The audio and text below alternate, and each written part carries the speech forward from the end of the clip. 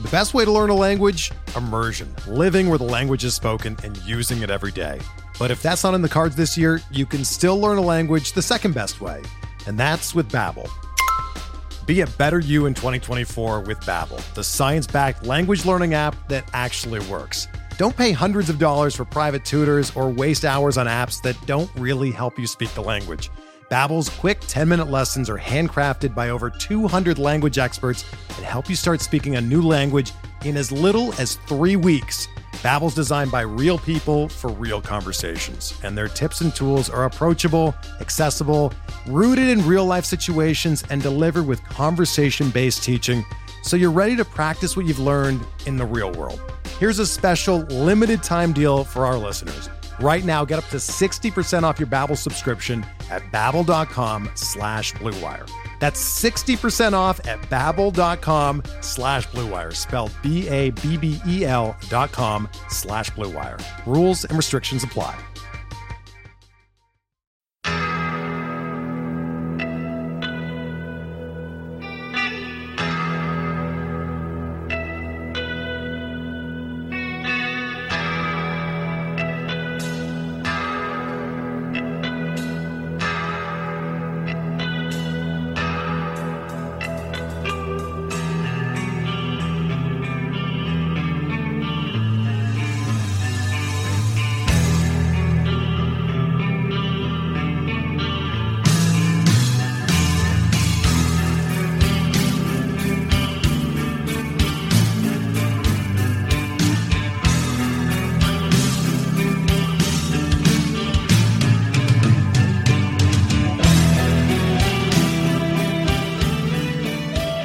And welcome back, everybody, to another episode of Bench with Bubba, episode 382. Returning guest to the show. It's going to be a fun one today. He does a lot of great work over at Run Pure Sports. He does DFS and season-long fantasy. Does a little bit of everything, and he's also a great presence on the good old Twitter. You can find him on Twitter at DraftCheap. Preet Christensen, how we doing, man? I'm doing great, Bubba. Thanks for having me on the show. I'm a loyal listener. Love your shows with that Flip Crazy, of course. So happy to be on. And it's been a long time since we did a show. I think we did one. If my memory serves me right, we did a couple of shows. I think before COVID, before 2020. Before it got delayed. I think we're breaking down like our favorite, upside picks if I recall correctly at each position. And those went a little bit out the window, I think, when the season got delayed and the world turned on its head. But happy to be back. A year and a half later here. Yeah, no, we've been trying to connect and make one work. It's just both our schedules are pretty bananas. So it's good to squeeze this one in. Those were fun shows, and I kind of want to do those again this next offseason. So I know listeners liked it a lot. Kind of a different angle in draft season. So we'll definitely do that. But today, you mentioned Bat Flip Crazy. He's on vacation yet again. He's usually the Tuesday show. So we bring in another ringer, basically, to talk about some NFBC, some fab, some other fun stuff going on in fantasy. So we'll kick it off with some recent news just dropping about a half hour ago. Again, we kind of joked about it before the show. The Marlins made a trade. They acquired Joe Panik, and they sent Corey Dickerson and a reliever to Toronto. Any fantasy value to this besides Jesus Sanchez starting every day in left field for the Marlins? Yeah, I guess that's kind of the main takeaway, right? It frees up a little bit of room in the Marlins outfield for Jesus Sanchez. It'll be interesting to see if he can get going. I know it's been, I think, a little bit of a slow start for him, right? He was crushing it in AAA 2020, kind of struggled when he came up. And, man, we're seeing a lot of these prospects struggle, both pitching and hitting. And, I've heard some people theorize, and I kind of agree with them at this point, that, maybe these top prospects who got to go to the alternate site last year, whereas, all the non-top prospects just got sent home. They didn't get to play any baseball in 2020. And they might be like a step ahead of their competition, like an extra step ahead, right? Obviously, the top prospects for a reason. And maybe their stats at AAA, both from a hitting and pitching standpoint, are inflated compared to their peers more than they normally would be. Then they make the jump to the big show, right? And it's just like a bigger jump than it would otherwise be in other seasons. Because, Jared Kelenic was awful. Even Wander Franco, he homered in his first game, but it's been a struggle since then. And then, man, I play a lot of DFS and do a lot of DFS stuff over at Run Pure Sports. I've fallen for these rookie call-up pitchers too many times at this point because I'm kind of used to these guys having some success when they typically came up, especially if they're dominating at the AAA level. So, yeah, it's been interesting from that standpoint. Obviously, that wasn't the question, but yeah, in terms of the value, I think Sanchez is the main thing for Miami. And then I don't know, is Dickerson really going to threaten the playing time of a guy like Randall Grichuk maybe in Toronto? Like, it could get a little bit crowded there. We just don't really know the motivations for the Blue Jays behind that trade. I don't know the reliever they got back, but I don't necessarily, if Grichuk keeps hitting, I think he'll stay in the lineup most days. So I don't think this has a huge impact. Frankly, it's not like Dickerson was doing much anyway, right? So I don't think it has a huge impact on the fantasy landscape, at least. Yeah, Dickerson still has a walking boot on, so it's going to be a little while to see what's going on there. But it's just interesting because if you look at their lineup, there's like no lefty presence really, except Biggio. So you could see some weird stuff with Gurriel or Grichuk. Gurriel's kind of been a disappointment overall this season compared to what we wanted. So we'll see. I'd still rather have Gurriel and Grichuk in a lineup 110%. But we'll see where that goes with Dickerson. Just his on base skills. Can you imagine putting him at the top with like Simeon in front of those big boys? Like that's just they score even more runs. But to your DFS point, because we both do a lot of DFS, and I'm with you. I've fallen to those because year after year, if you see like a 4K pitch, you're like, okay, I'm going to play them. Go give me 4 or 5 innings, and you're going to get the points and go. Yeah, these guys are just dreadful. Like Jackson Kowar, like holy crap! Like what the hell happened there? So it's a long list of them. Yeah. Logan Gilbert for the Mariners figured it out. Turned it around, but he was awful for the first couple starts. All the Royals guys that have pitched that have come up have been poor. Lynch, it's been rough. So we'll see.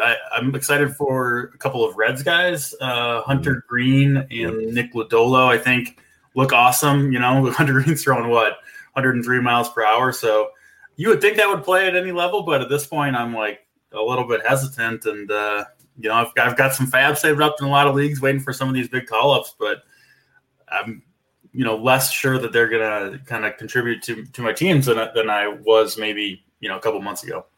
Yeah, I'm with you. It's been tough out there on the fab streets with these prospects. Yeah. Let's go to the Cubs real quick. Rizzo, another back injury. It seems to happen to him every like once a month or something. Yeah, he's back with day to day. But the main question I have for you, you're not dropping these guys. That's pretty simple. But you got Rizzo's, you got Bryant's, you got Baez's. That just been a massive like struggle this season, and they were last year. We kind of put that to we'll say it's COVID.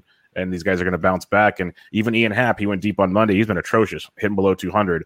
What are you doing with some of these guys that you're not dropping the big dogs, but is Ian Happ droppable? What are you doing with this Cubs offense? Yeah, I was pretty excited about Happ to start the year, but I could bait on him a while ago. So I saw some people, tweeting that they finally cut him or finally benched him. Of course, he hits a home run on the first day.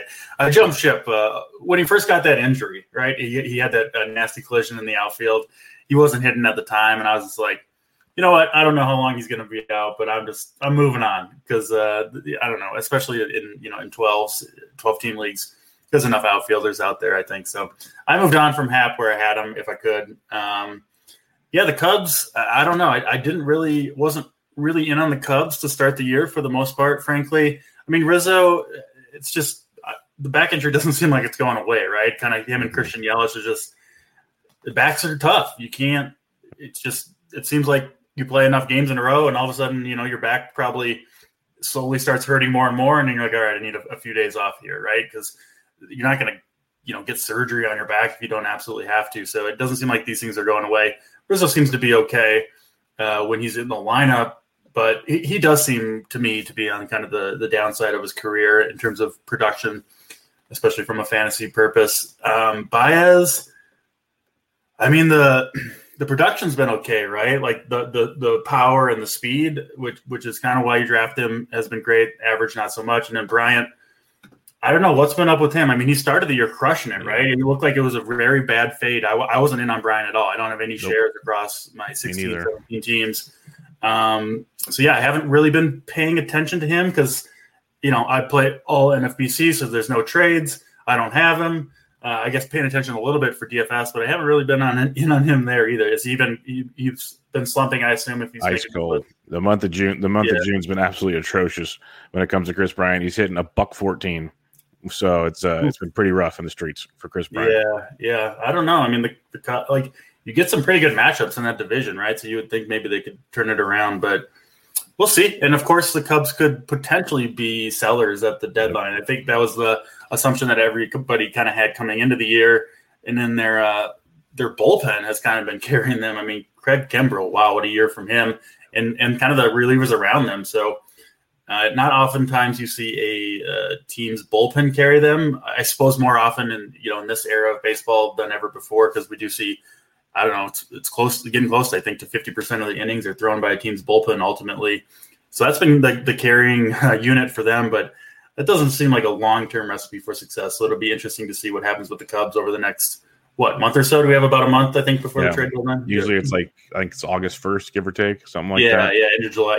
Yep. So that'll be interesting. So, it'll be interesting because like you said, they're still contending. The Brewers are on a hot streak, so they've taken over, but the Cubs are there, so you don't see them selling. But before the season, they were all rumored to be getting sold. So really interesting to see how that one goes. But this massive disappointment with this offense that I know some people are looking to cut some bait on this one.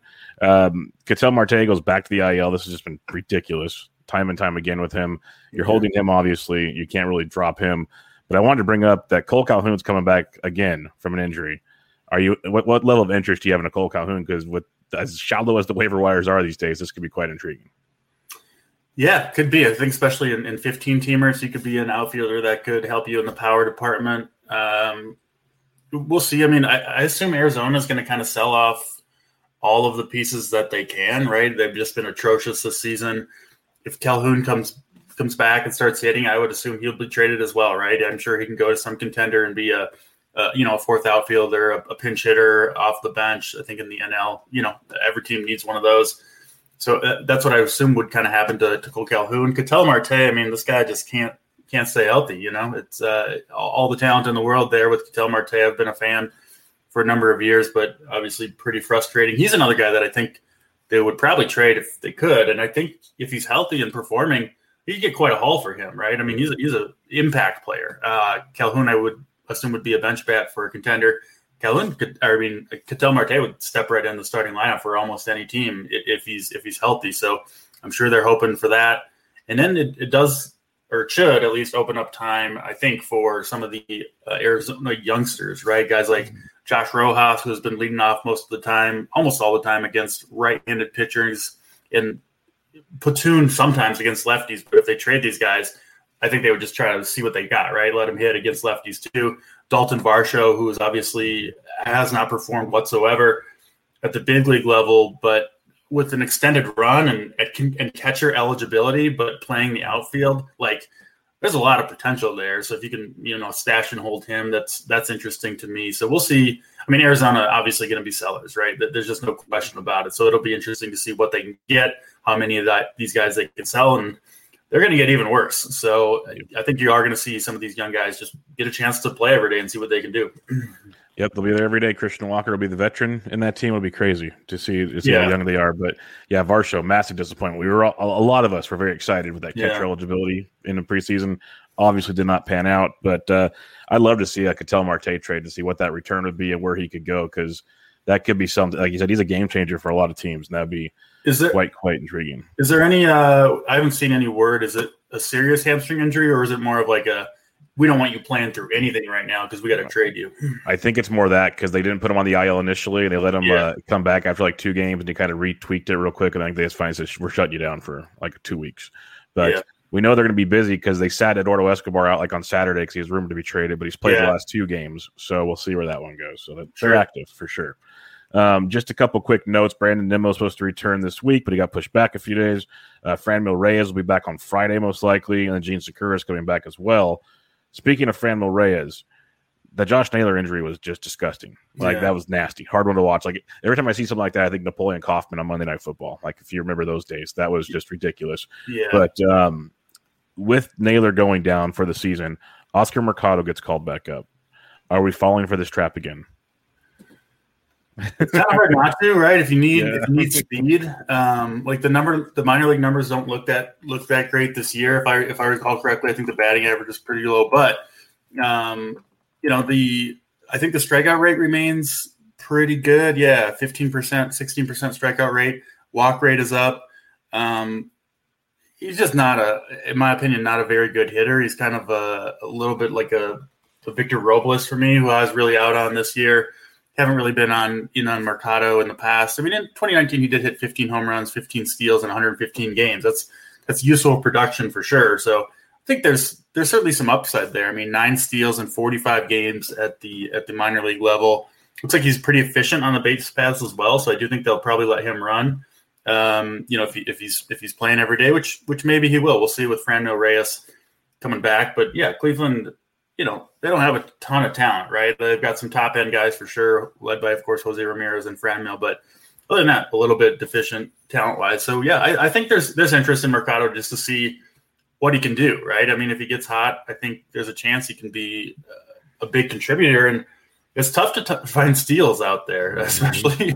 A lot of my teams are kind of struggling a little bit in steals because I was super, super in on Adalberto Mondesi. So you're kind of banking on him running, and he just crushes every once a month when he gets to play for a week. But he's injured again, of course. So yeah, I'll be keeping an eye on Mercado. And then Franmil. I mean, he was crushing it before he went on the IL. I would assume he'll kind of pick up where he left off, right in the middle of that lineup, right next to Jose Ramirez. Yeah, if I like Franmil the DH and come back. One guy I've been loving is, like you mentioned, Jose's good. Ahmed Rosario's been decent. Eddie Rosario's heating up right now over the last week. That's been good to see. But Harold Ramirez, like you play DFS, he's cheap every day. He's been very productive, and I think he's going to stay there. So I'm wondering if Mercado's just kind of like a fourth outfielder right now. Yeah, it's a weird feel for him, but you never know if he gets streaky. And Cleveland can be sellers too. So you never know. Like let Franmil play for a couple of days, they trade him or something. Yeah, I mean, I think in general, sometimes, at least in my opinion, people kind of overrate the playing time aspect. Oh, where is he going to play? Where's he going to play? It's like, I mean, in the outfield, if he's hitting, like he's going to get chances to play, of course. If he starts hitting, and we know he can play some decent defense in the outfield. They need him out there. They don't have very many good outfielders. Like, he'll play then if he can earn it. So sometimes you just got to, wait a week, but it doesn't take long. If a player's producing, they'll get in the lineup. So he's worth a speculative ad. It doesn't mean you have to start him in the outfield the very first week to pick him up or anything like that. But yeah, he was he picked up? I don't think he was picked up last week, was he? No, I didn't see him picked up. No. Yeah. So he'll be, if he has a good week, if he steals a couple bases, he'll be a popular ad, I think, especially in deeper leagues. No doubt about it. Sonny Gray's coming back this weekend. That'll be hopefully good for a lot of teams looking for pitching help. But that's about it for the news cycle. Let's talk some fab. This has been a wild run. Like the start of the season, it was let's go crazy and spend all the money we have on closers. That's what everyone was doing. That's calmed down a bit. We got a little more of that this week, though. Overall on the season, though, how's your fab situation looking? Are you really short on money? You've been doing good with saving money. How's things going for you?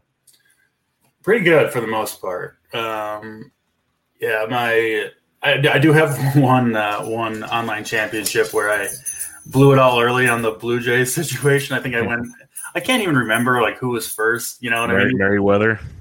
Yeah. I think Romano was first, and then Merriweather was next, and then it was back to like delete. I don't know. I think I blew like $600 chasing those guys.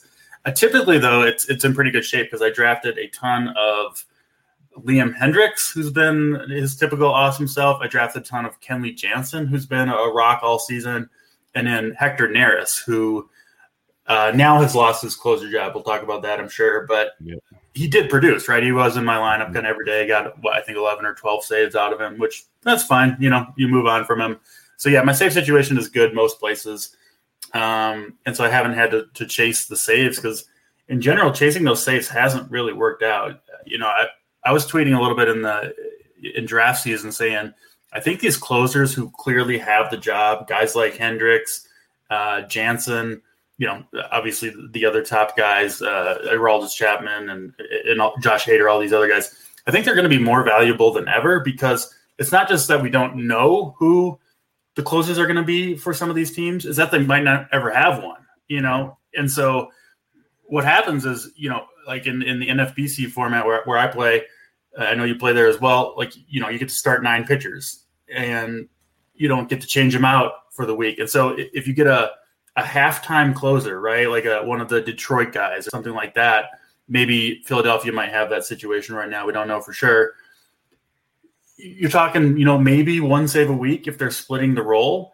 And so even if they're getting some saves, you're sacrificing that spot where you could be using a 2-start pitcher, right? And so it becomes a situation where even if they get some saves, if they're not getting them all and they're not that good of a pitcher anyway, you don't really want that guy filling up one of your spots because you're sacrificing potentially the other 4 categories, right? Wins, strikeouts, whip, and in an ERA, maybe if they're not a great pitcher, for like maybe one save a week. And that's just not a winning formula. So it's been nice having these Jansen and Hendricks in particular for me and a lot of teams because, you just plug and play them and then you can kind of stream your last couple starting pitching spots with good matchups or 2 starts depending on what you're looking at for the week. So, yeah, we'll see with some of these situations that are coming up. But I know, a lot of good players are kind of really deficient on saves. I think your normal podcast partner, Batflip Crazy, seems like he's kind of struggling in saves in a lot of leagues, which –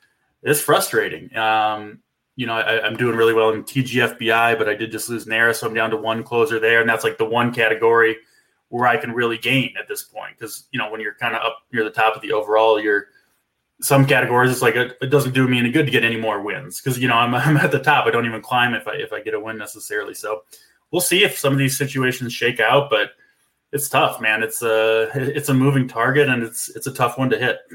Yeah, I'm totally with you. And I had the same philosophy in draft season. I had like my top 6 guys that I knew were locked into roles. I wanted at least one of those coming out of the draft.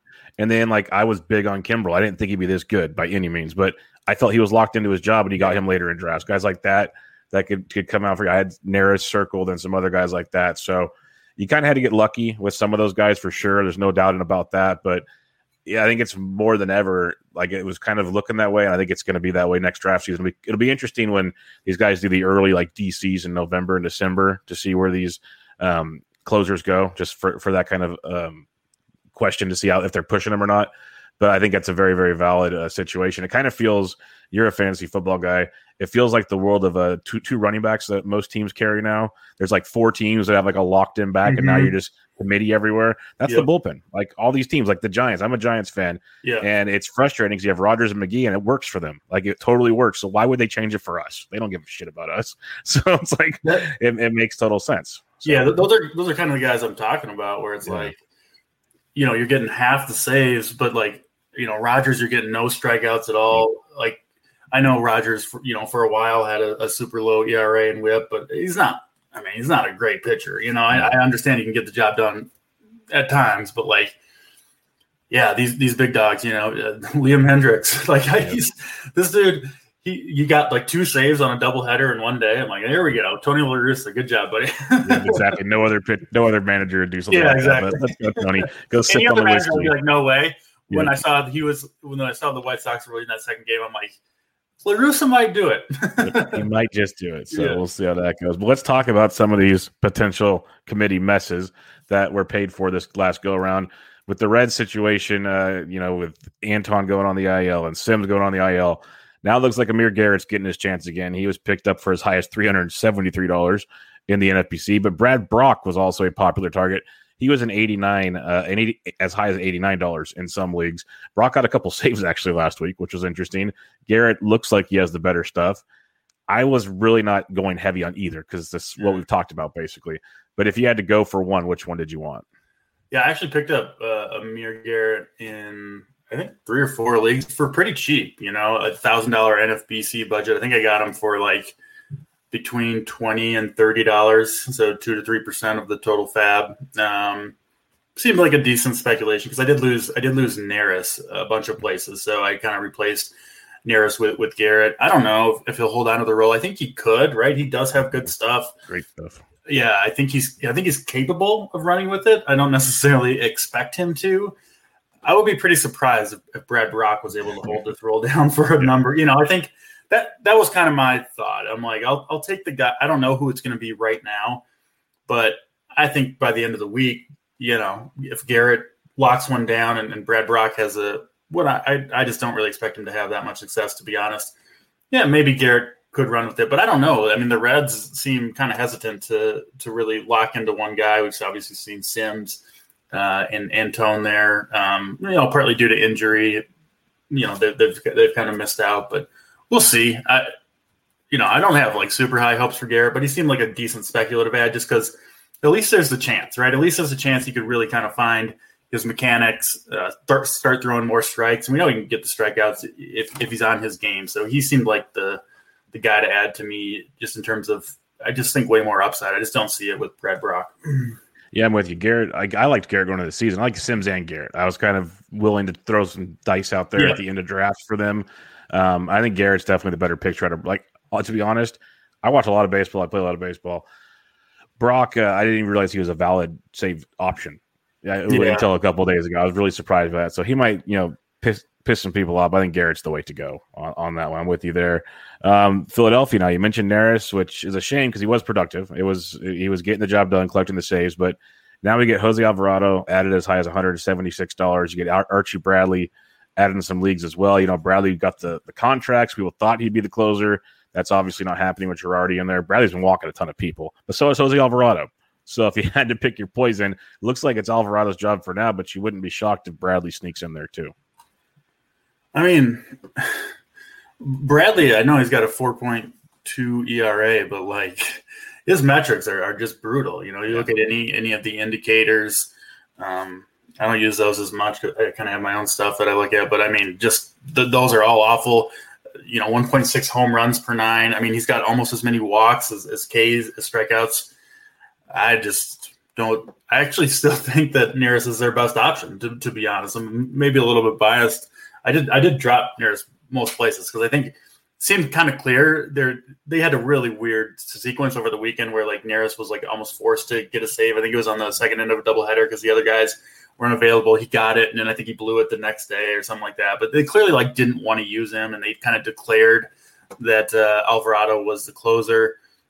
So I think Alvarado, again, maybe a bit of a similar situation here to Cincinnati, where I think Alvarado, he's throwing 100 miles per hour from the left side. Like he could find it. Like the walks have been too much, but clearly a more talented pitcher than Archie Bradley. Archie Bradley, I just don't see it at all. I mean, if Alvarado can't do it, I think Neris would likely take it back from Archie Bradley. Because again, Neris, again, not a perfect pitcher by any means, but he's been pretty good. He's been okay this year. He's been a serviceable closer in the past. Like he can obviously do the job reasonably well. I know Philadelphia fans would probably disagree.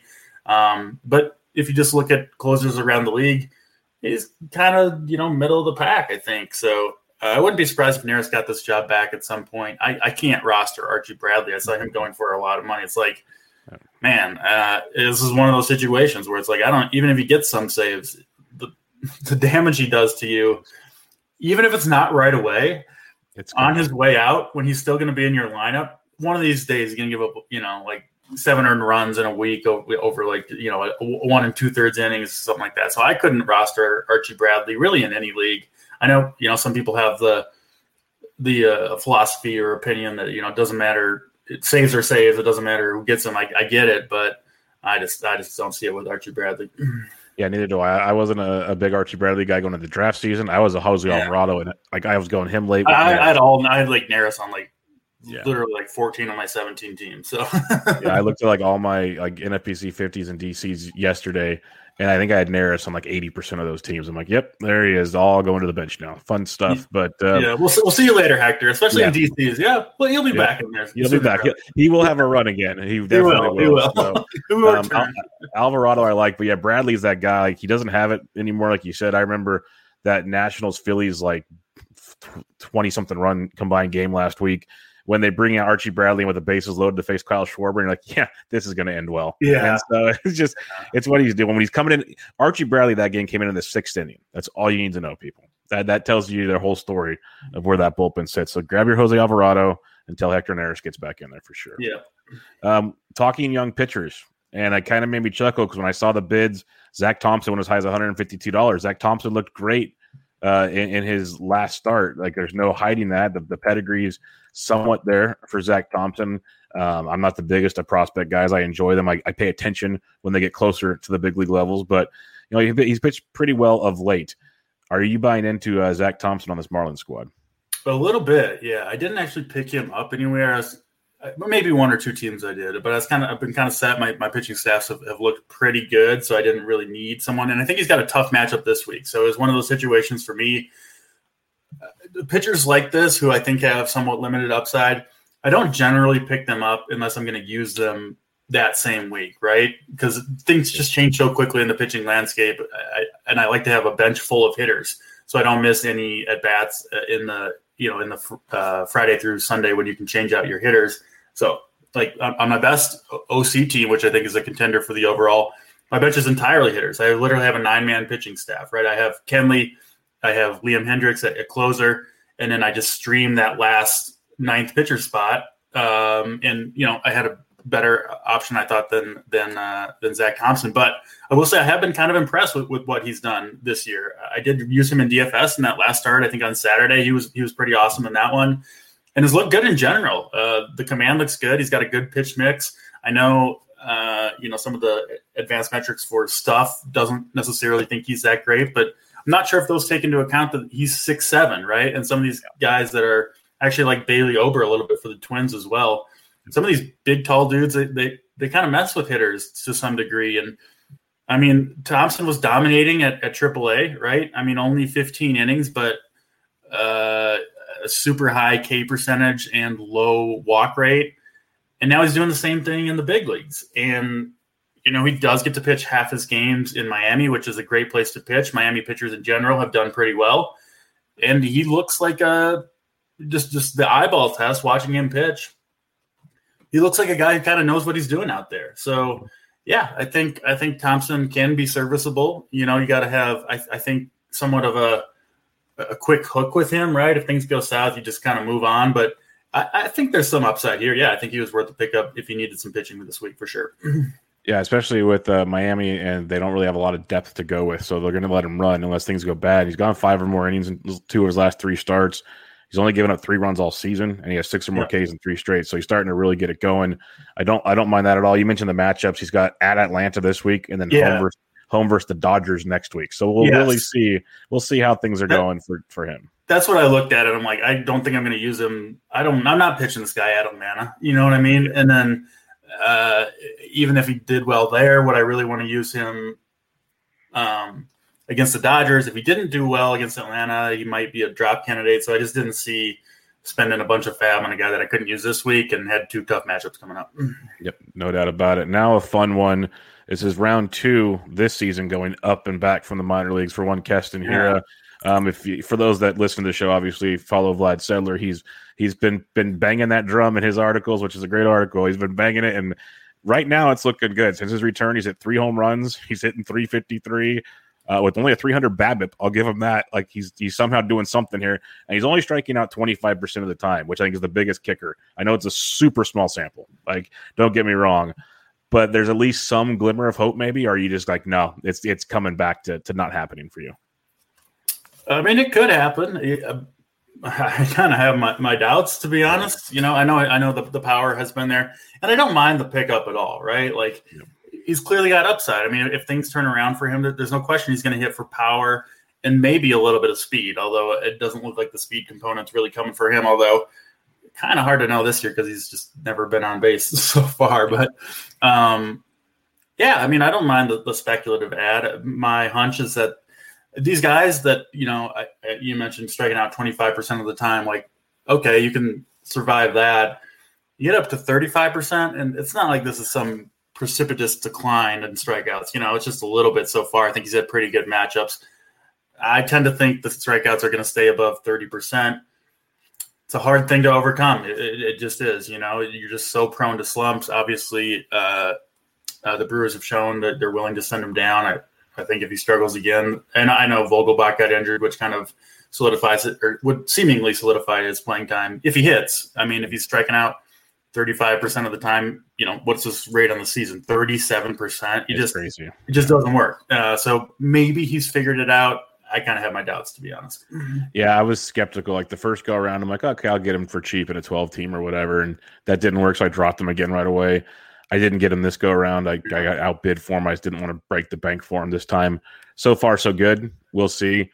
There's no doubting the overall hit tool. It's just a matter of can he put bat to ball with, and that's the $1 million question with Keston here. So we'll wait and see on this one. But we talked about prospects that have been kind of disappointing overall, like even Jared Kalenic, Wander Franco. You mentioned all these guys that I wouldn't be shocked if September is going to be beautiful for them. Like that's how things work.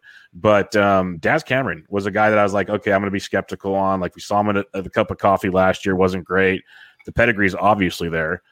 He's been up and down so far in his short run, but it's been much better of late, if that makes sense. Hit in the middle of the Tigers lineup, not the best lineup, but he's there. And they've been sneaky productive, actually. I won't be like completely downing them, but we're seeing some power and speed with him. Are you buying in on a guy like Daz Cameron? Yeah, I did pick up Daz Cameron a couple places, and I'm high on his teammate Akil Baddoo. We could probably talk about those guys together. I know that's why that was the GIF in the tweet because I know you're the Baddoo guy. Yeah, I was in on Baddoo from the get go. I drafted him on a couple teams. Yeah, drafted him and have actually picked Baddoo up. I have him on most teams at this point. Yeah. To Daz Cameron first. A lot of talent here, I think, and I would actually maybe potentially say perhaps more upside than Keston Hiura because you have the speed component, I think, for Daz Cameron. The Tigers have running.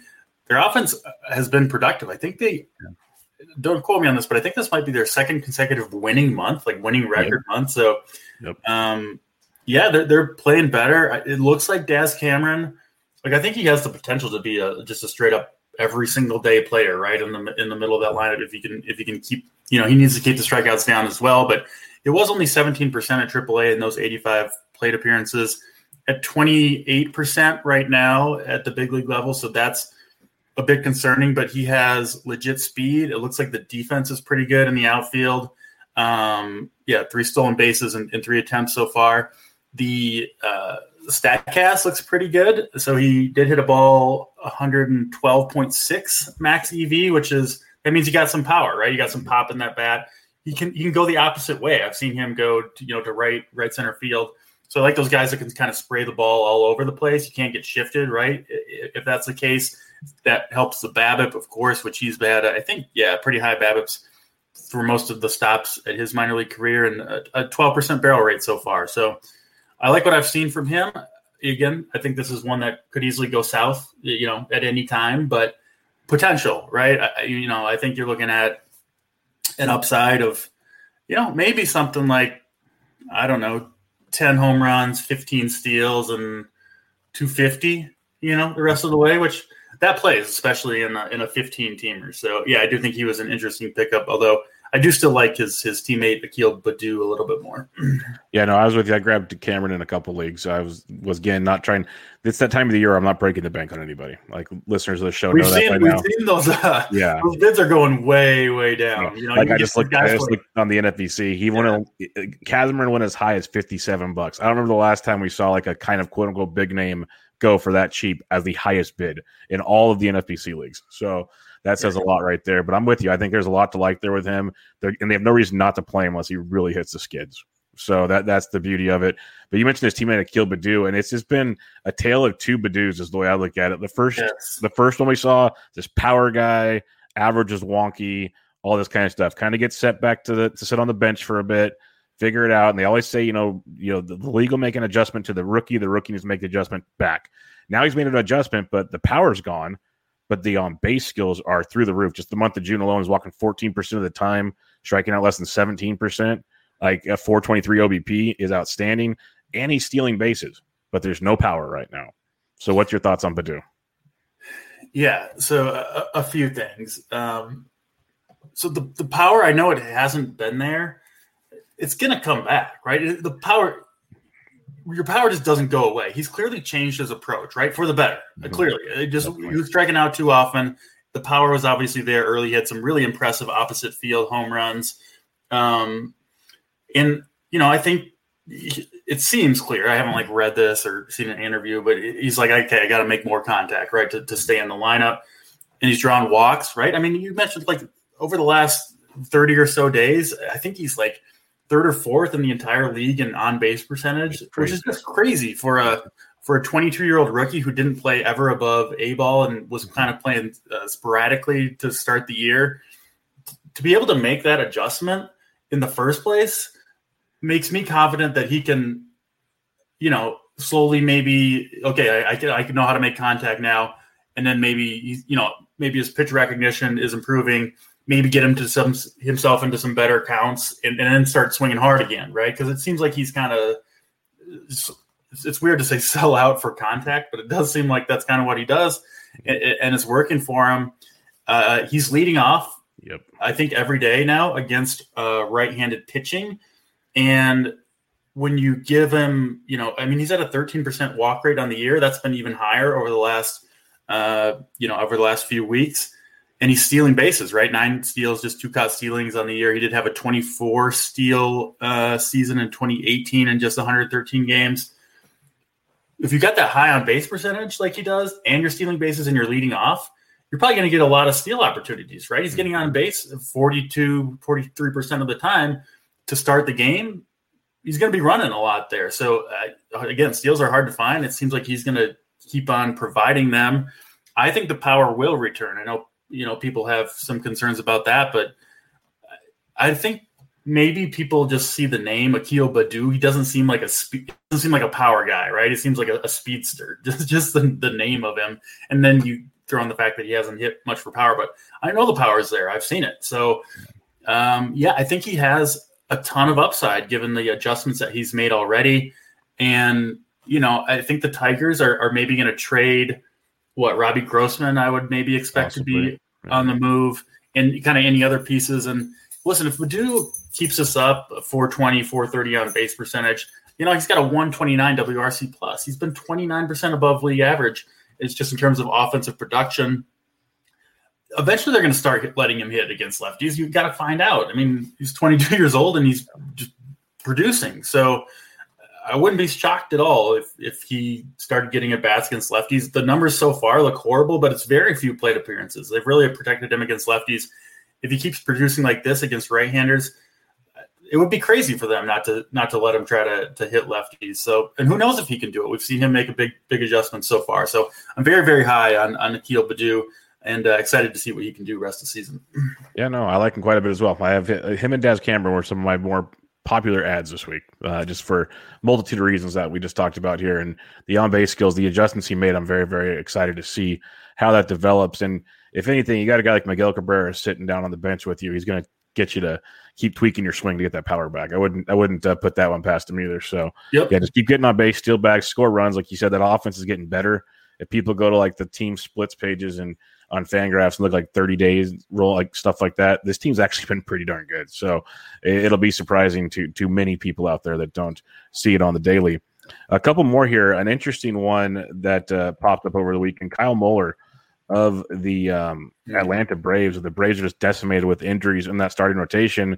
So Muller got the call, and he's been pretty good the last 2 times out there making these starts. He had 9 Ks against Cincinnati on 5 innings of no runs allowed.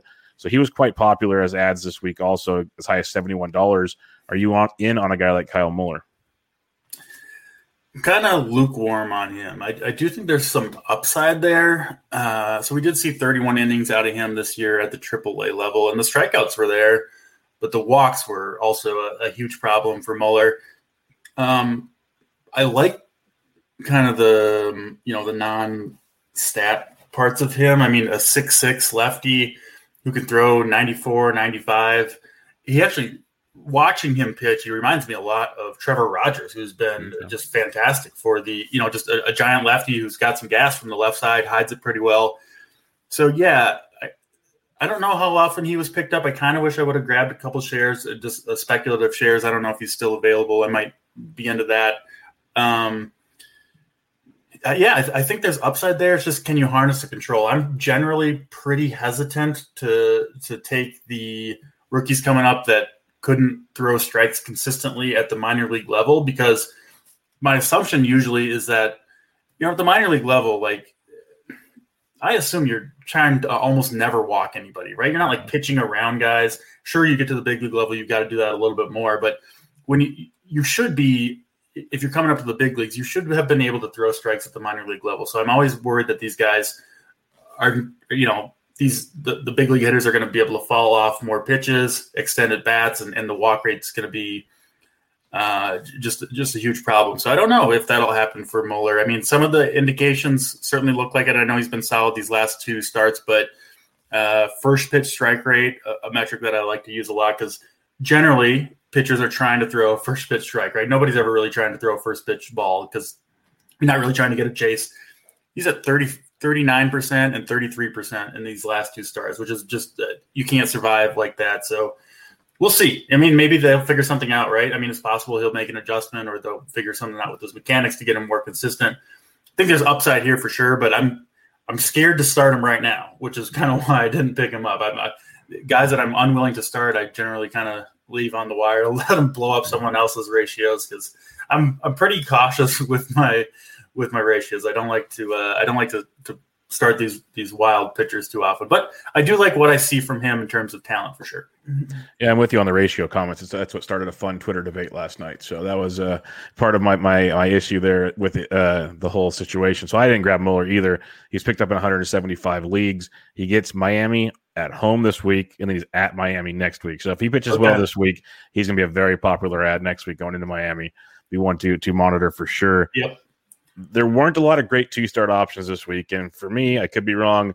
If you were going to make one on the waiver wire, Caleb Smith at least kind of checked the boxes there. The walks are horrible. Like, they're just really, really bad. But the strikeouts are there. He's been effective since joining the rotation about 4 or 5 starts ago. He's been pretty darn good overall for this Arizona team. And you go in to face St. Louis to start off the week, that's been just horrible versus lefties. So are you interested in a guy like Caleb Smith, or is this kind of a guy that could mess your ratios up as well? Yeah, I really liked him. I had him on a lot of teams. I think that was in 2019 when he had a really good run for the Marlins for a while. I think it ended maybe due to injury. I can't recall for sure, but so yeah, I'm kind of a fan of him in general. Man, I'm hesitant to roster Diamondbacks pitchers in general. I mean, are you ever going to get a win? They never win games. They have like the worst bullpen ever.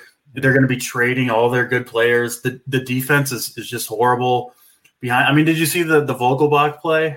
Oh yeah. It's like literally I could have probably my fat ass could have ran and tagged him out before he got there, and they just sat there and watched him. Yeah. And it's just, I mean, this team is just dead in the water. And so, and I don't think Caleb Smith is such a talent that he can like overcome and like be an ace for this staff. I just don't see that. Even the last 3 games, I know the results have been good, but a swinging strike rate below 9% in all 3 of those games. And you need that from Caleb Smith, because he's going to give up home runs, right? He throws a lot of high fastballs.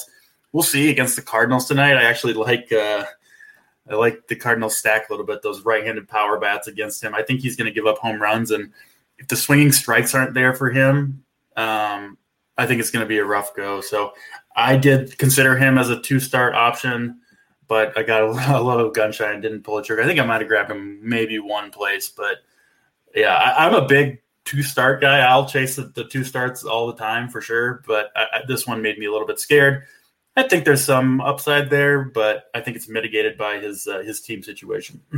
Yeah, I guess this year after the early 2-start blowups, the Gombers and everything, I'm just going to kind of take it easy for now. And I've kept Gomber all season, and he's been great until he got hurt. So at least I believed in what he had. It just didn't work out. So we'll see. I'm in one of my leagues is a main event qualifier. So you got to get first out of 15 to get anything, right? Second gets you nothing. I think I was sitting in 6th place coming into yesterday, and I had enough saves and everything, and my 2 worst categories were Ks and wins. So I was kind of to the point where I'm like, okay, I got to start chasing these categories down with 2-start pitchers. So I was not a fan of Matt Manning whatsoever. No, we're going here. I was not a fan of Matt Manning whatsoever, just in general. I stacked against him yesterday in DFS. Yeah. And I was not also a fan of Garrett Richards, who I tweeted after his last start that he is absolutely done without the sticky stuff. And we saw him struggle again, and his spin rates were way, way down.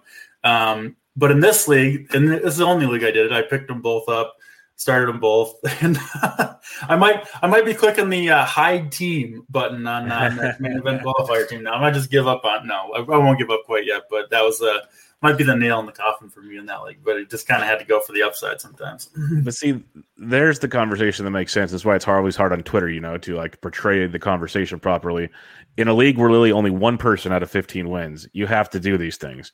Now, there's some that say, okay, you have the overall, you have this, you have that. I get it. But we're still have 3 more months of the season. Is it worth blowing it up with like what has Matt Manning shown? He doesn't go deep into games. He doesn't strike guys out. He doesn't like so many things he does not do. What did he show? it was a poor decision on my part. I know. But your situation is different. I'm talking like in the grand scheme of things. What is he showing you to take the chance? No, I was not anywhere close to starting him on any of my OCs or main event or anything like that. It was just this one specific league where you got to get first. I needed strikeouts. I needed wins. 2 starts, decent matchups. I'm like, all right, I'll roll the dice here. If it doesn't go well, I'm actually okay with that because he's going to blow up teams in the other 17 leagues that I have, and I won't have him any of those places. So I'm like, I didn't really even care that he got blown up. Like, it might have improved my overall ROI that he got blown up because I probably wasn't going to win that league anyway, right? So it wasn't the end of the world. Rolled the dice. Didn't work out. Wasn't surprised about it. And, we'll move on. You basically did the old hedge stack in your main event qualifier. Yeah, pretty much. Couple more real quick here. The Tigers situation, Fulmer back to the IL. So now it looks like Cisnero and Soto both been kind of decent off and on, but it seems like it's going to be a back and forth mess. So any interest in this one? No, this kind of, a little bit of interest. I didn't pick up either of these guys. Soto's been good recently. He is another guy with good stuff. It's kind of odd, Soto, Alvarado, and Amir Garrett, kind of similar pitchers, right? Obviously, very talented lefties. They all throw hard, if you watch them on their good days, you're like, holy shit, this guy is looks like Aroldis Chapman out there. You watch them on their bad days, and it's like Drew Smyly. It's not that. Seeing a lot of guys, you're watching it's like the Simpsons gif where they're like marching around the bases because they can't throw any strikes. So, I don't know. I think they're going to play matchups in Detroit. I actually kind of liked Fulmer to hold that job. I've liked what I've seen from him when he's been healthy, but he can't stay healthy. He comes back for like 2-3 games and it's something else. What is he has a neck strain now, I think.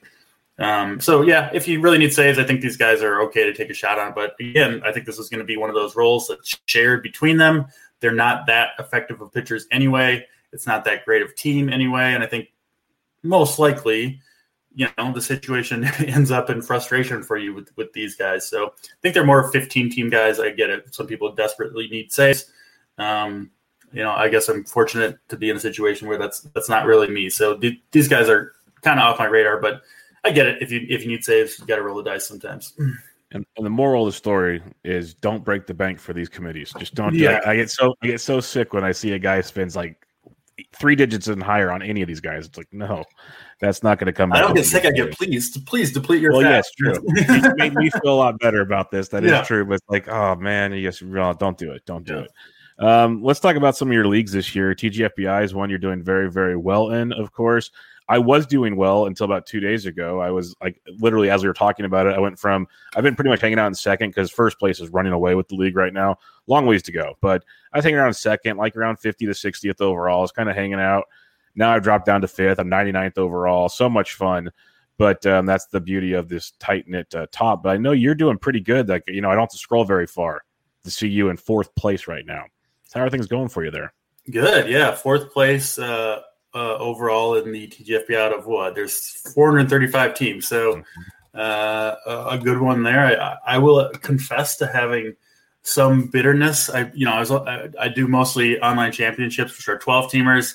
And then I did do one main event, which is a 15 or two 15 teams. One is the main event, which is obviously the $1,700 buy-in where my first 2 picks were Mondesi and Bellinger. So that team is struggling. It started to climb up a little bit, but the struggle there. And then this other 15 team, which is TGFBI, which I'm in 4th overall. So I wish those were switched a little bit because it's obviously the free league. I did get in the side pot, so maybe we can win some money there. And obviously it's a fun league to play in, right? You see all these industry names up near the top.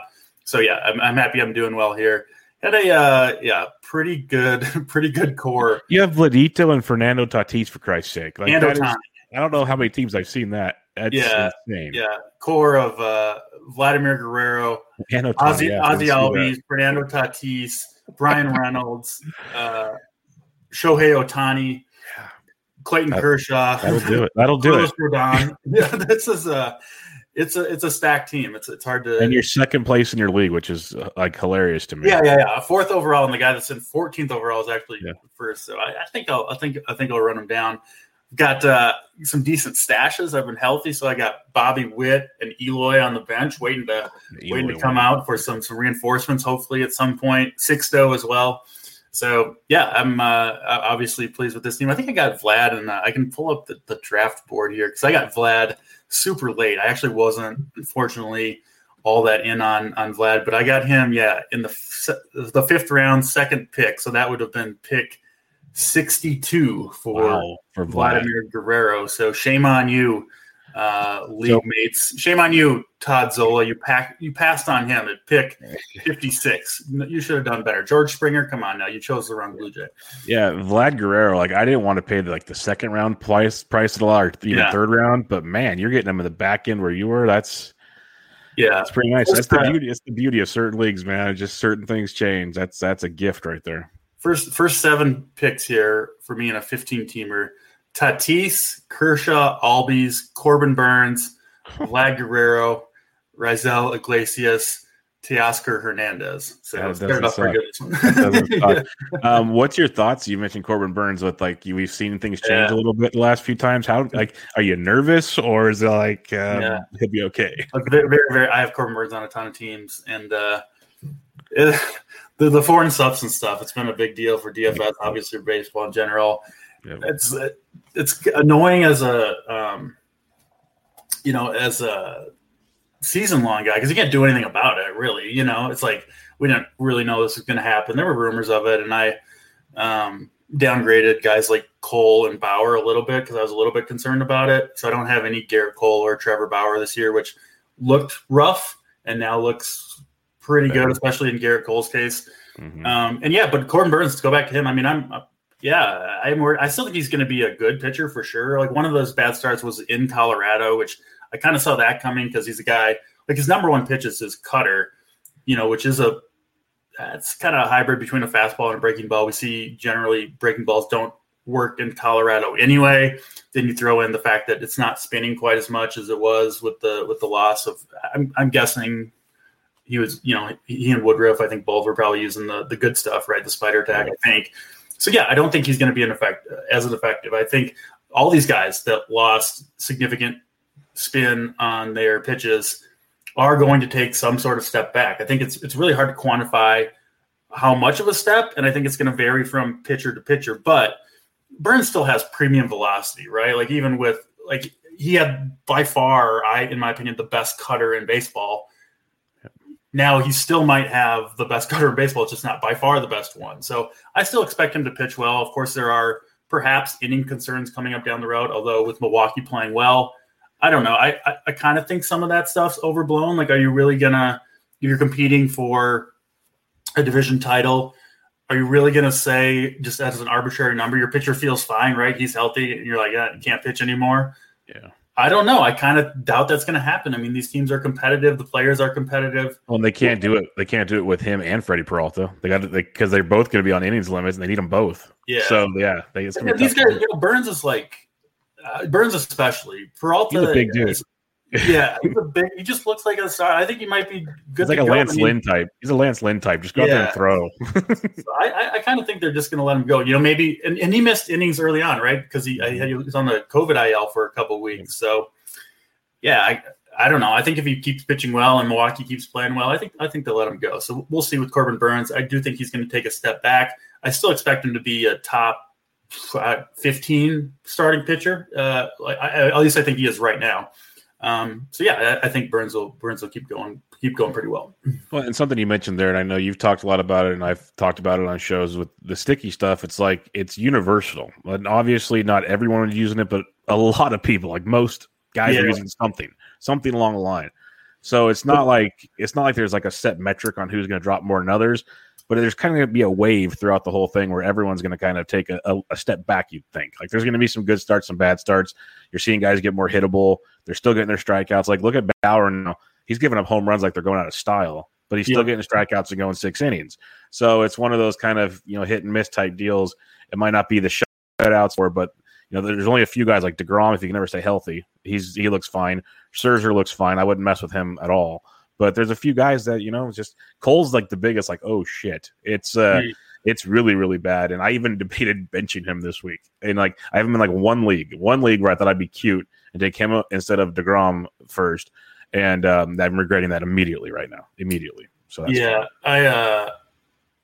I benched Burns for his Coors Field start. So I did pull that trigger, which was a weird thing to click Corbin Burns out of your lineup. But hey, which it did not work out at all, by the way. Tucker Davidson, the Braves lefty, had a 2-start week. And I think he got hit around and then had an elbow injury like an inning into it. So I was like, okay. And at that point, I figured Burns was going to go into Colorado and throw a complete game shutout just to punish me for my stupid decision. But thankfully, he didn't hurt me too bad. So going forward, like I said, we're pretty darn close to the halfway mark as we're looking at things. A lot of teams are playing 81 games now and everything, so we're getting really close. What's your approach going forward? You talked about in like your qualifier, you're going for broke basically. In other leagues, you're still keeping it safe. It's obviously dependent on where you're at in the standings and what stats you're going for. That's very clear. But how are you approaching the rest of the way here, like an NFBC, like you said, where there's no trades? So you have to be creative on the fab, basically. Yeah, I think especially in leagues that you're doing well in, and I have one online championship that is TGI. I think TGFBI is my best team, but in terms of like a decent money league, this online championship is the one that I'm kind of really hoping can make a true run at it. I do have the Fab Hammer, so I'm in second in the league, 100th overall or so with a fully healthy team. Other than actually, this team has Mondesi on it. Oh, wow. And you're still 100th overall? Man, if he can come back and give you like 2 months. Whoo. Because the thing is, I've like kind of randomly clicked through teams, and I bet maybe one or two at most ahead of me have Mondesi on them. Right? That's the DFS player in you right there. Like, how do I jump the stack? Yeah, so if he goes off, right, if he starts stealing bases, and stolen bases is my worst category in this in the overall. So Mondesi was my second pick. I had the third overall pick. And I picked Juan Soto, who has been a massive disappointment. So I'm sitting right around 100th overall with Soto giving me almost nothing and Mondesi giving me almost literally nothing. And so obviously the rest of the team's been fantastic. I mean, I've picked up Brandon Crawford, Tyler O'Neill, just like, just a long list of guys that have produced. So I'm really hoping Mondesi can come back and produce. But, man, he's so frustrating. So we'll see. And then Soto, man, what's the deal with him? Because you look at like his StatCast page, it's hard to find much there that he's doing wrong, but he is not producing whatsoever right now. I'm 100% with you. We have a listener question. I think he's one of your buddies, but I have it's literally my brother, so yeah. Yeah, I had a feeling because he's asking a lot of questions I knew were like straight to the core of the situation. Yeah. But I have another listener. I'm surprised I didn't get one this time around, but it's like every day Soto has a bad day, I get a tweet like, "Hey, why is he the biggest disappointment in all of baseball?" And I just get it over. I don't even get excited for his at bats anymore. No, there used to be must-see TV, and I was he's going to ground out in a second. He hit into a double play the other night. I'm like, you got to be shitting me right now. Like, what are you doing, man? But yeah, you look at the StatCast, you look at his rest of the season projections, if you want to believe in those. They're all showing like the Juan Soto we know and love is going to come out and just keep going. It's so hard to believe, but the one thing you said there is you took Soto third and Mondesi second, and you're still 100th overall in second in your league. That part I wanted to take home because this guy that trolls me with the Soto stuff basically said, I took him third overall and it ruined my entire season. My league's over. I said, no, that's a you problem because you didn't do the good the rest of your team. Like you can survive Soto and make it work. But yeah, if you can get Soto to bounce back and you get Adalberto Mondesi to bounce back, you can make a hell of a run. That's for sure. Yeah. So yeah, Real Muto, Will Smith are the catchers. Picked up Colin Moran, who of course got beamed in his first at bat of the week, or maybe hurt his hand this morning. But yeah, Edman, Crawford, Kyle Seager, Juan Soto, Winker, Tyler O'Neill. Baddoo, Jordan Alvarez, Josh Rojas, and then a really good staff: Kershaw, Barrios, Trevor Rogers, Kyle Hendricks, and then Hendricks and Jansen closer. So pretty stacked team. I just need my two studs to come back and produce. So I'm excited about this one. But it's annoying to be doing this well and having Juan Soto seemed like the safest pick.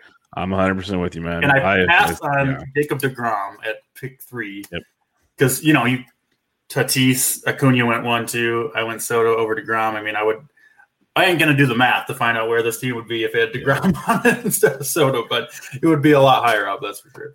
I was big on Soto coming into the year too. I would have, like, who wouldn't have been? I don't like regret the pick, really. No, I don't regret it either. I wish he would perform, but I don't regret it either. It's because people go, well, you drafted him for his 2020. Like, no, I knew he's regressed from that. But what he did last year was so insanely good. Even some regression was going to be an elite player. If you look at what he produced at age, 20, 21, 20, what is he 22 still? I think maybe. Yeah, he's 22. Historically great, like with the true all-time greats.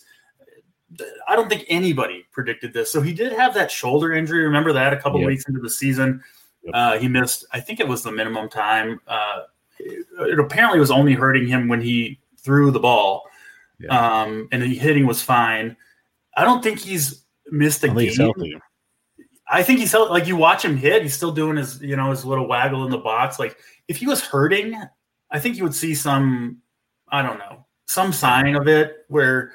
So it's frustrating, but I still think he's going to turn it around. Would you have faith in Soto to get it going again? I think he will. Yeah, I think he will. Guys like Freddie Freeman got off the bad starts. You look at their StatCast pages and stuff. He's slowly getting it going. Sometimes, it's cliche and it's just bad analysis, but some of these really good players just believe in the back of the baseball card. Unless they're hurt or something, they're going to come back and be the guy you thought they are, barring just something really crazy. And again, maybe a cop-out, but there's no question Soto's been among the most unlucky hitters in baseball. If you look at some of the expected batting average, expected slugging, which again, those things aren't necessarily predictive. But when it's Juan Soto and those numbers all look like the exact same pretty much that he had last year. I mean, there's barely anything there. If you look at a few more ground balls, sure, and the barrel rate's slightly down, but the max EV, it's his best of his career. Yeah, so he looks totally healthy. He's not missed a game. Even throwing from the outfield, he looks totally fine. So I'm hoping he'll go on a massive tear here. But it's having Soto instead of Schwarber over these last 3 weeks has just been man, come on. Yeah, I feel you. It's frustrating. It's like you're not taking him out of the lineup. You're just praying. Go on a Schwarber-like tear. I'm thinking about benching him just for a 1 weekend just to get him going. Come on, buddy. Motivate him. Yeah. Go grab some pine and go think about your problems. Another question from, I believe you said it's your brother. This is another fun tongue-in-cheek one, but it's interesting. Kyle Gibson or Garrett Cole rest of the season? I've been a Kyle Gibson guy for a long time, so it's been fun to see him get going because he's punished me in the past. Man, I don't know how long Kyle Gibson can keep this up. He's been just fantastic, obviously, from a fantasy perspective. I actually think this is a weird one. I think he was one of the most unlucky. I think he's more or less the same pitcher that he's always been. I think he was kind of one of the most unlucky pitchers for the last couple seasons, and this year obviously running super hot. I mean, he's just not a 2 ERA pitcher. There's just no question. He did introduce a new cutter this year, which I think, he says that's made the difference. But if you look at the underlying metrics, they kind of all look the same for Kyle Gibson that they've always looked. So I think it's just, you get 2 on and 2 out, and you get a fly ball to the warning track instead of a fly ball that goes over the fence. And it's that doesn't necessarily make you a better pitcher, right? I know the result's better, but you still gave up the long fly ball. So at this point, I don't know. You just can't question it for the most part, right? I've started him. I've sat him sometimes when he's faced Houston or something. And even in those starts, he's been good. Get Seattle this week. I kind of expect him to keep pitching well at this point. And I would assume he'll be traded. He does have 1 more year on his contract, but Texas obviously not contending this year. I don't think Texas is going to contend next year either, right? I mean, I wouldn't think so.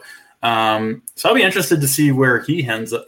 I almost at this point kind of just want him to stay where he is, right? Don't mess with this person. So, any team could use a pitcher pitching to his level right now. So we'll see. I think he might get traded. Him and Gallo. By the way, Gallo, I really hope Gallo gets traded to the Yankees. That short porch and right. Holy crap. He can play center field, I think, there. Yeah, you're right. They need a center fielder. Put him between Judge and Stanton, right? Jesus. Righty, lefty, righty. Getting third in that order. He could go on a massive tear. So that's my prediction for Joey Gallo. I'm hoping so because I got him also on this. Oh, man, you put him in that stadium. That'd be nuts. Speaking of the Yankees, I just got to ask you, since you brought it up, a massive disappointment in Gleyber Torres. Yeah. Are you like, what the hell's going on? Like, I'm what never do you been think a believer in Gleyber Torres. He's one of those guys, like, there's a few guys like this every draft season where I couldn't even tell you what his ADP is. I have no idea because I never noticed when he was drafted because I never considered drafting him myself. He was never a guy that stood out kind of in my model as just being like a good hitter. I know he had that run, like it's against the Orioles, right? Where he hit like, I don't know, like 15 home runs against the Orioles. He owned Camden Yards, basically. Yeah. So, yeah, I don't know. I've been out on him. I mean, I never even use him in DFS or anything like that. So I don't really have a lot to say. Just not a guy that I like.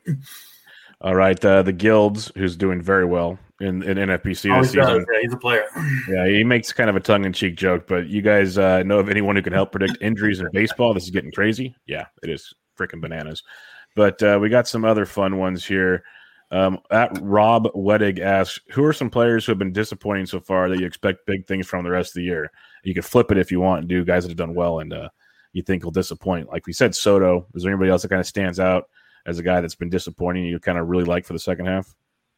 Yeah, Joey Gallo got off to a slow start, but he's been picking it up. And he is a guy, everyone's talking about the effect of the foreign substance enforcement on pitchers. I think it will have an effect on some hitters too, right? Like you said, this is kind of a universal thing. So Garrett Cole, Trevor Bauer, they get all the Corbin Burns, they get all the headlines as aces who have seen their spin rate decline. But it's having an effect on baseball as a whole. We're going to see strikeout rates go down. And for a guy like Gallo, who's really his only issue, right, is he strikes out too much. I think some of these hitters with a lot of raw power are going to be able to access that more often. Maybe a Tyler O'Neill, a Joey Gallo, perhaps a Franmil Reyes when he returns, right? Where it's like, oh, if you can get the strikeout rate down from 33% to 28% because the ball's not moving quite as much and because you're swinging for the fences all the time, that could have a big impact because when you do make contact, great things happen. So you don't have to improve the contact rate that much to really kind of improve these guys' results. So I'm kind of looking at the big power guys, the guys with a lot of raw power as that are swinging for the fences every time up as guys that could really benefit from this. Joey Gallo would obviously be kind of top of that list, but most teams have kind of a dude like this who has huge raw power. It's just a matter of how often can they get to it. I think we'll see them get to it more often. This stuff's still going to affect relievers too. Like you forget that. I mean, almost half the at-bats come against bullpens, and we're going to see some of these guys struggle more. So I'm kind of looking at some of those guys with a lot of raw power as perhaps producing more in the second half. Yeah, no, that's a good call, especially those bullpens with the ungodly stuff that might not be so ungodly anymore. So exactly. That'd be really interesting to see. Brian Matthews asks, what are your thoughts on the Yerminator moving forward? He was doing great until Tony La Russa did the whole get off my lawn situation. Now it's been really cold. Yeah, he hit that. I think that was against the Twins, right? He hit that bomb against, was it Astudillo might have been pitching there? Yeah, I picked him up a bunch of places when he was kind of going off. He was looking legit and has gone super cold. He's lost some playing time. His numbers look pretty bad to me against right-handed pitching, especially. I think he's still going to hit lefties well. But, yeah, I think I dropped him in TGFBI this last week, partly because I had Shohei Ohtani there, and only one guy can play utility, so it just wasn't worth it to hold it. But I'm not sure if he's going to get back to it. It seems like the league's adjusted to him a little bit, and I don't know how often he's even going to play against right-handed pitchers. I do think if you have him, he's not in the NFBC, but if you are playing in a league where he is catcher eligible, there I would hold on to him, right? Because especially in a 2-catcher league. But yeah, I'm not super optimistic on him going forward right now. Yeah, I was fortunate because the util only aspect, I did not grab any of your main Mercedes, but he was torching it. But since that home run, hitting 165 with a .046 ISO and a 26 WRC plus. So yikes. I didn't realize it was quite that bad. Yeah, it's been atrocious. So that ain't going to cut it, folks. And I'm with you. If you have other options, I'd probably move there for sure. Yep. Joe G asks questions. He has both Baddoo and Harold Ramirez as bench bats in deep daily mixed roto, but has to drop one by Friday. Any preference? There are others that are free agents like Hayes, Wade, Choi. Basically, if you had to drop between Baddoo or Harold Ramirez, which one would you drop? I'm definitely holding on to Baddoo in this situation. I'm pulling up Harold Ramirez here quickly. He's been good. He's been solid too, actually. He's been better than I realized. I know you mentioned him previously. I kind of, missed out on that a little bit. Yeah, super low strikeout rate, a little bit of speed, but I think Baddoo has the higher upside for me. I think he mentioned this was a daily league as well. Yes, daily, yeah. Which would further, I would prefer Baddoo in any format, but especially in a daily league because Baddoo still does get platooned. But against righties right now, leading off, Baddoo is like a really, really good play. Whereas I don't know if Harold Ramirez is ever going to be as good of a play on any individual day than Baddoo is when he's in the lineup. So sure. I don't really play in any daily leagues, but the platoon guys, right, depending on how deep your benches are, can be very valuable in those leagues. And Baddoo, I think Baddoo is really, really going to produce, especially against right-handed pitching. Yeah, if you're one that believes Baddoo's power comes back, and we both believe it does, Pete obviously much more than me. He's all in, but I would stick with Baddoo as well. Like, I'm a big Harold Ramirez fan. I picked him up in a lot of places for cheap so far. So far, so good. Yeah, but I like. If there's a question in your mind, Baddoo or somebody else, it's probably going to be Baddoo for me. Yeah, exactly. I'll take that with a grain of salt, maybe. Yeah, but you can't go wrong either way. I think on that one, it's and he's got tons of options on the waiver wire. So have fun with that one, Joe. But Pete, that's going to wrap us up for today. Right. Always a pleasure chatting, my friend. Remind everybody where they can find you and what you got going on over at Run Pure Sports. Yeah, over at runpuresports.com. We're primarily a DFS site. So, if you're in the Discord or whatever, of course, willing to talk season long at any point. But, yeah, I wouldn't, frankly, sign up for us if you're just a season long only guy. That's not our primary focus. It's mostly DFS and betting as well. So really fun product over there if you want a taste of it. I'm on 4, sometimes 5 days a week, free on YouTube at 4 Eastern time, sometimes 4:30 Eastern time with a couple of other good DFS guys. And that's free. So you can kind of check us out there if you like what we have to offer. Maybe sign up or not, whatever, but it's a free show. So check us out over there at runpuresports.com or just search Run Pure Sports on YouTube. And I do also have a First Look podcast breaking down DFS 5 days a week, Monday through Friday. It comes out every morning, kind of going either game by game, position by position, usually 30 minutes to an hour, depending on who my guest is on those days. So check that out if you're interested. Just search Run Pure Sports wherever you listen to your podcasts. Yep, go check him out. Pete is one of the more knowledgeable players out there. So very, very good stuff. And always a pleasure chatting with you. Always a good show. Absolutely. And I look forward to doing it again sometime, man. For sure. Thanks for having me on. No problem. This was Bench with Bubba, episode 382 with Draft Cheat. Catch you guys later.